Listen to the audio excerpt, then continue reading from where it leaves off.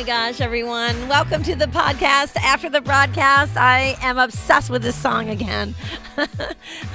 I've been dancing all day. We talked about it while we were live on the air on the broadcast.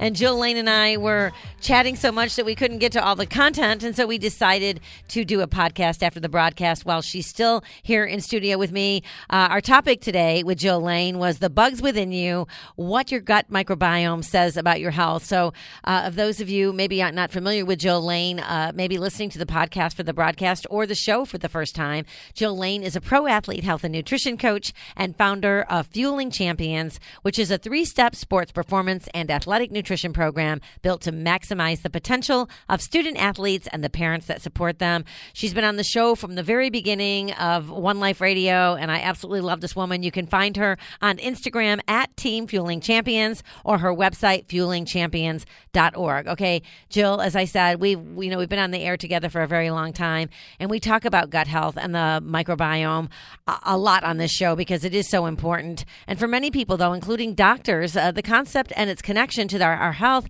is still very new to them. So let's start with the basics. Let's start with the microbiome, what it means, and how the microbiome starts to develop in the human body. Well, let's first dissect. First of all, thank you for having me. It's my first podcast after the broadcast. I feel like we have to draw the drapes and turn the lights down. I know. Low Well, I might do get, that. Really deep into discussion here, but I love it. Thank you for having me. Yeah, no, I love it, and we can actually we can swear. I can say the word shit. I feel like I always need a podcast after the broadcast, so I can't freaking get through all my content. 'Cause I'm trying to spit out so many things, and my mind goes one way because I want to tell people something else I'm really excited about. So. I'm working on it. Thank you. You've always given me a place to have training wheels to get really clear and concise about the information we're trying to put out so people can actually do something with it. Yeah. Well, I got my training wheels the same day you did. So yeah. I don't think I might have come off the bike yet, but I'm working on it. But this is such an important subject. It really is. We're joking around about it, but this is a very, very important subject for your overall health. And there's a lot that we need to know. So where does it start? Where does it start to develop?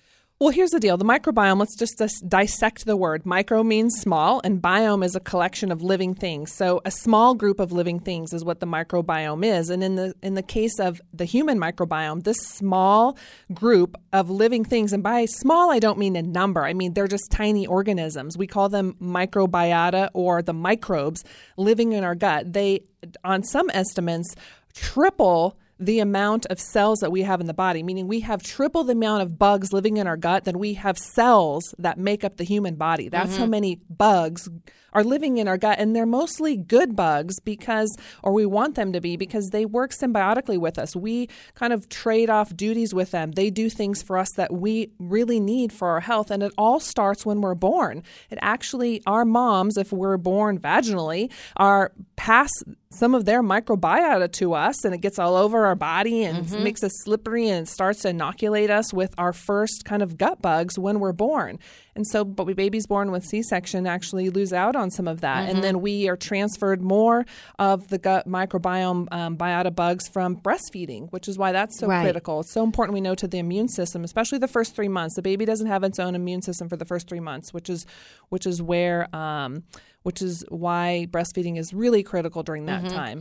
You know what I just thought of that I've never really thought about this. I've maybe thought about it, but never talked about it live during the broadcast.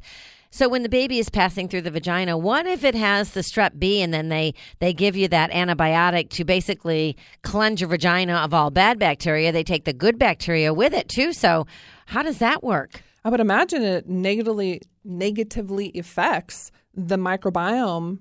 And so, I think, there might be some colonies that are lost out on, I don't know. I mean, if it's working that quickly on the strep B, then it's working that quickly, unless it's specific, which most antibiotics aren't so specific to one strain. That's why antibiotics are so problematic. They wipe out everything. It's like an atomic bomb. And, one day it'd be great if we get to the point in medicine with, our technology and DNA that we can give an antibiotic that's specific to a DNA of a certain microbiota. And actually, one thing I want to say about the microbiome, it's actually a collection of not just the gut bugs, but their genes with a G. And that's really where the science is in the gut microbiome right now, which is understanding, okay, we have these bugs in our gut, but these bugs have genes, and their genes are really important to our health, their health, and what they do in our body. And so because these bugs are part of our living being, our food affects these genes. I mean, in fact, we've talked about sucralose and how bad it is for your health. Well, how part of the reason why it's bad for you is because it changes the genes,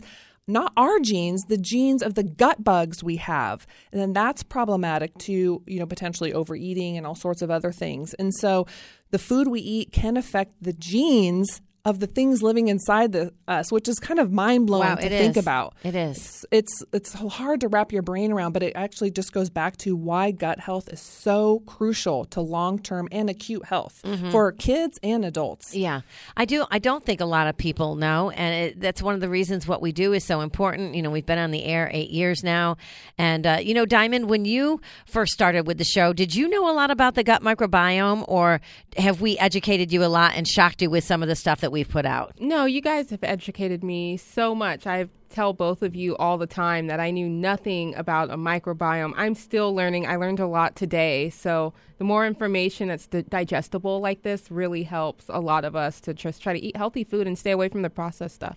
Yeah, and so that's a great segue to what I want to bring up, the healthy food. Sun Warrior is one of our sponsors, and so they have this new soil-based probiotic to help the gut microbiome.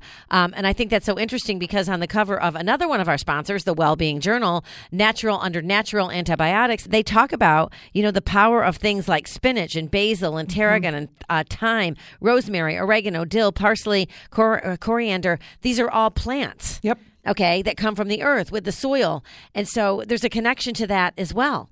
Yeah, absolutely. I mean, plants, we could go so many places with this. First, we'll talk about plants and we'll circle back to the probiotics. So first, number one best thing you can do for your gut is eat a crap ton of plants, from vegetables to herbs and spices like you just talked about, to some high fiber, low fructose fruits, like lots and lots of plants, because that is the fuel for these bugs in our gut. It's the technical term is called a prebiotic. It's their food. And then the cool thing about some of these herbs and spices you talked about is they actually have components within them that was part of the way they were made that if like how some of them are antibacterial, for instance, is that they have enzymatic reactions. Like if you accidentally step on an herb, there's something that the herb might make, like in the fact of garlic, it's called alicillin, that helps then prevent the garlic from growing mold on it. So it's a self-protection to the plant. But when we eat those things, we get some of those benefits too, which is why we get some of them are kind of quote unquote natural antimicrobial agents. I don't like to limit it to just antibacterial because many of them are super helpful for viruses and fungus as well. Wow. So I'm reading here too. I mean, it says, so they're talking about all these different, all these different plants. And they say that in addition to the skin, the primary sphere of operation for tea tree, for example, is the digestive tract, whether it concerns illness of the upper tract like canker sores, gingivitis, dental abscesses, or the middle, intestinal parasites, or lower tract bacterial, parasitical, or candida engendered enterocolitis. But it always says that things like tea tree always perform great service. And the active properties of tea tree are various kinds of terpenes that are found in essential oil, a broad spectrum antibacterial. It's also effective against viruses, parasites, and fungi. It stimulates the immune system, including the production of antibodies, IgA, which prevent germs from penetrating deeper into the body. Again, so the reason I'm bringing this up is because it's all connected, isn't it? It's so connected. I mean, again, these things help keep balance, for lack of a better word, in our microbiome. And the balance there should be that there's more, quote unquote, good bugs than bad bugs. There's always going to be a little bit of bad bugs. So if we're eating fruits and vegetables, we're naturally getting exposed to this stuff. Back in the day when we all used to be able to play outside as kids in the dirt and people weren't afraid of letting their kids get really dirty, they're getting exposed to this dirt, which is important for your immune system and your gut. There's some microbial exchange that's actually happening there. We even think that microbes exchange DNA and genes, which is crazy. And so we need that inoculation. It's good for our immune system. 75% of our immune system resides within the activity of our gut microbiome. Yeah. And if we're not exposing ourselves to germs, we think we're over-sterilized, then it actually isn't doing us a favor for our immune system and our overall health. It needs to be tested. It needs to be built. It needs to be strong. And the only way to do that is to be exposed to bad germs and let the good germs build, like you said, from many different sources, all different types of microbes or probiotics. Yeah, Help me out here.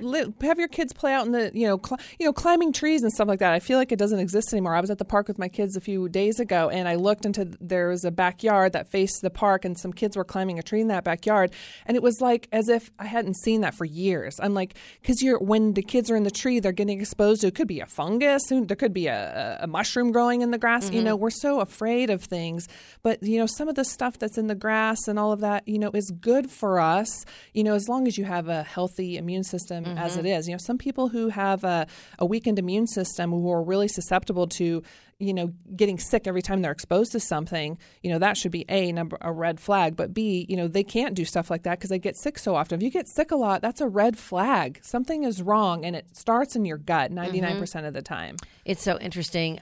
What are some of the crazy statistics out there and what we can do to take care of our gut microbiome? Well, they say up to 15% of people, that's general population U.S., has something called irritable bowel syndrome, which just means, you have a lot of stomach pain and discomfort, gas bloating, and it may or may not come with diarrhea or constipation. And they think those numbers are actually low because people are too embarrassed to talk to their doctor or anybody else about it. Well, case in point, while we were doing the broadcast, you talked about the story where you were caught short on time with your family. You needed to feed the kids to get them to bed so they could go to school. You found yourself vulnerable. You went through a drive-through and got you got like burgers and fries? Yep. Burgers and fries. Came home, ate them. The next day, everybody felt like total crap. Yeah. Total crap. And there is a connection to what you put in your belly and how it affects your overall health. My husband and I felt literally hungover, like we had been at the bar all night. And then my oldest son had such a bad stomach ache and stomach pain that I thought about not sending him to school, but I knew it was from the food. So it was like, drink a lot of water. He had a quote unquote clean breakfast. I said, give it a couple hours. And then we had this awkward conversation not awkward because I've had it with my older kids, but with my youngest who's 7 in first grade about the chemicals in the food. And she stopped and I could see her brain wheels turning. And she was like, they put chemicals in the food? They don't put chemicals in the food. And then we had to have a discussion about, well, yeah, actually they do. They put chemicals in the food to make you feel like you like the food better. Things like MSG, they put chemicals in the food to replace real food. So their money goes longer because it's not all maybe meat or it's not real, there's high fructose corn syrup and the ketchup that was on the burger or the fries were fried in trans fats or, on and on and on. All these things are chemicals that make you feel sick. Yeah. And you know what? And it's about better choices. So I have to give a shout out for, and they're not paying for this. I just love this brand, Primal Kitchen. They have a ketchup that has no sugar in it. It's a spicy ketchup. It's to die for, you guys. I love their salad dressings, too. I love ketchup. I love it. I don't want to give it up. So I finally tried this new, sugar-free, and it was fabulous. And there was another one, too. I think the brand name was something really funny, like Good Ketchup. And it's sugar-free, too. Don't let it scare you. It's incredibly tasty, incredibly good. It actually tastes better than regular ketchup, in my opinion. Yeah, well, when it comes to the gut bugs, one of the top things that negatively impacts your gut microbiome is overconsumption of sugar. Yeah. Whether it's, fruit juice, which everybody wants to say is healthy, to condiments like ketchup or, of course, breads and cakes and cookies and processed foods, junk foods like the baked chips we were talking about earlier on the show. That kind of stuff, the data has shown that change in your diet, whether you're eating more junk food or more plants, can change the makeup of your microbiota in 24 hours. Wow. Within one day. And so the good news is we can be empowered to say, if I start eating more vegetables today, which is the number one thing you can do that's beneficial to your gut health, you will immediately start to have benefit in your gut microbiome. And the biggest thing with our gut microbiome is we need a lot of bugs, different kinds of bugs. It's called diversity. Yeah. We're for diversity in the world and in our gut microbiome. We want a lot of different kinds of bugs in the right amounts. And so that's what plants help with. Yeah. No, and the sugar thing, and I know we're all guilty of it. I love sugar. Diamond loves sugar. Everybody loves a little from sweet. Time to time. Of course. But, as you said, the number one way to improve your gut microbiome is to cut out the sugar, add more vegetables. It goes on to say that, I was reading this just a second ago, fast digesting sugars, when consumed, actually starve your beneficial bacteria while feeding things like candida. That's right, because our beneficial bacteria actually ferment fiber, which are longer chains harder to break down structures of carbohydrate. They actually work on breaking those down, and then they produce something called short-chain fatty acids from the breakdown of those carbohydrates, which are critical to colon health. I mean, they're a key part in preventing colon cancer. And so that's how vegetables equal better, reduced risk for cancer, because the gut microbiome does some business with them, produces something that then our colon cells use for fuel to keep them healthy. Gosh. It's just this beautiful symbiotic relationship. But if it goes out of kilter, our joints suffer, our cancer risk suffers, inflammation suffers, our brain health suffers, our weight can suffer. I mean, so many things can suffer. So I think the first place any practitioner should start if someone comes to you and they're not well is asking questions about their gut health. Mm-hmm. But they I know never that's do. Where I start. I'm just a nutritionist. Right. Do you have regular bowel movements? Are they hard to come out, or would you describe them more as diarrhea? Do you have gas, bloating, or indigestion? When's the last time you had a stomach ache? Just some basic questions to get to break the ice and to kind of, you can make joke of it like I do, just to kind of like, hey, I'm going to ask you a lot about your poop. It's cool. Like I have little kids. We talk about poop a lot. Yeah. Just kind of, lets everybody exhale a little bit. But if you don't know about the gut health of your clients or patients, or if you're a patient that's really suffering, especially with autoimmune disease, hormone issues, weight issues, and you have something going on with your gut and it's not been addressed by your physician, and I'm not talking about they gave you a medication. Mm-hmm. I'm talking about lifestyle stuff, like eating more vegetables, exercising, drinking more water, taking less antibiotics, eating less sugar. If that kind of stuff hasn't happened, you are missing a major, major component of being well and staying well. Well, it's all interesting, and it's costly. Being unhealthy is very, very costly. Yep. And this article, 10 Ways to Improve the Gut Microbiome, it talks about fermented foods along with probiotics, and some other things. And does exercise affect? I never have asked. Yeah. Exercise changes your gut microbiome. Really? Absolutely, it does. Oh, my gosh. Yeah. It's amazing. There's so many things we know now just in the last 5 years that we didn't know even 10 or 15 years ago. I mean, we think, if traumatic brain injury patients, the effect of a traumatic brain injury actually changes the gut microbiome. It's not the other way around. Exercise positively impacts the microbiota.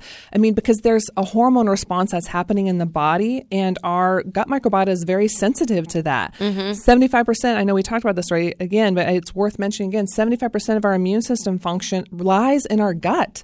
And so if your gut isn't well, it's really hard for your whole body to be well. Yeah. It's really hard. I just love all this. I love all this scientific talk. I'm reading here that having a pet can even greatly benefit your gut microbiome. You know why? It's like the dirt exposure. No wonder I'm so damn healthy. Yeah. I've got 21 animals. But you know what? It goes back to, some of the data shows that kids that grow up having a pet have less allergies because they're exposed to other microbiomes or microbes and microbiota on other things, and it challenges their immune system in a good way. Yeah. So it's equivalent to playing out in the dirt. Yeah. You're just getting exposed to other things, and that's a good thing for our gut microbiota. Well, okay, I just love this. Are you enjoying this too, Diamond? I've even learned things today that we've never learned on the air before. Let's talk for a minute about intermittent fasting.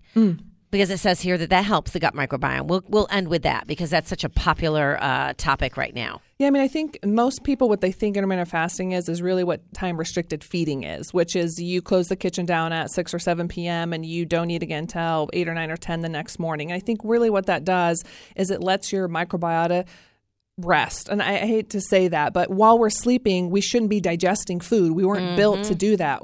We should be in repair mode. And so if you have some time when you're not shoveling more food into your mouth, your body actually gets to rest and repair and go through its normal processes using autophagy and all those other things to kind of clean up all the bunk and broken cells and work on repairing itself. If you just keep shoveling food in your mouth, there's no time for repair. It's just dealing with everything that's coming in. And that's another part of, gut health. Let's just stop eating so much darn food. Yeah, well, it makes sense because if you think about how important meditation, relaxation, sleep to let your body rest, that goes for your gut microbiome as well. Yep. It can never heal itself if it's constantly working. Makes perfect sense. Yeah, we just need a break. We have such an abundant, we do have people in need in our communities, but overall in the U.S., it's an abundance. We have access to way more than we need, and we are suffering medically because of that. It's not the other way around. Yeah.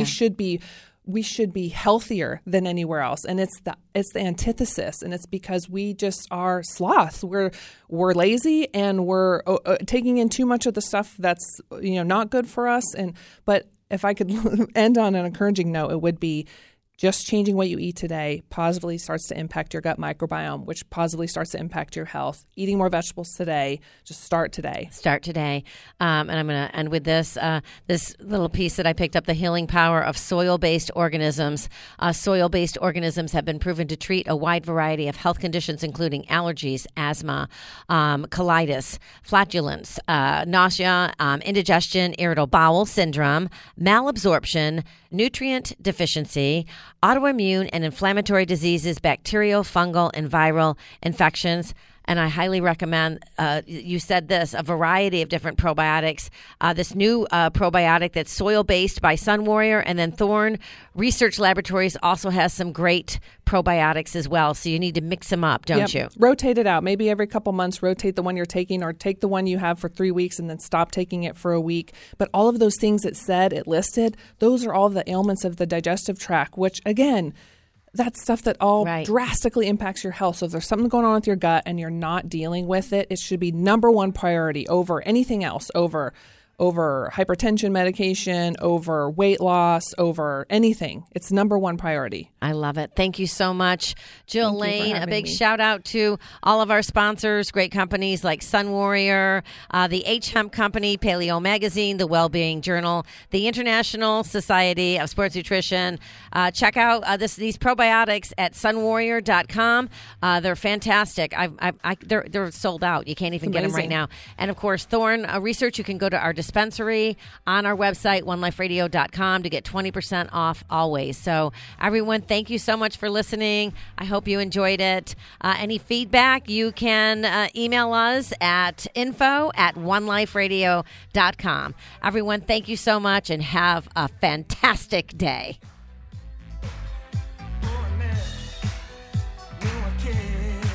Tell you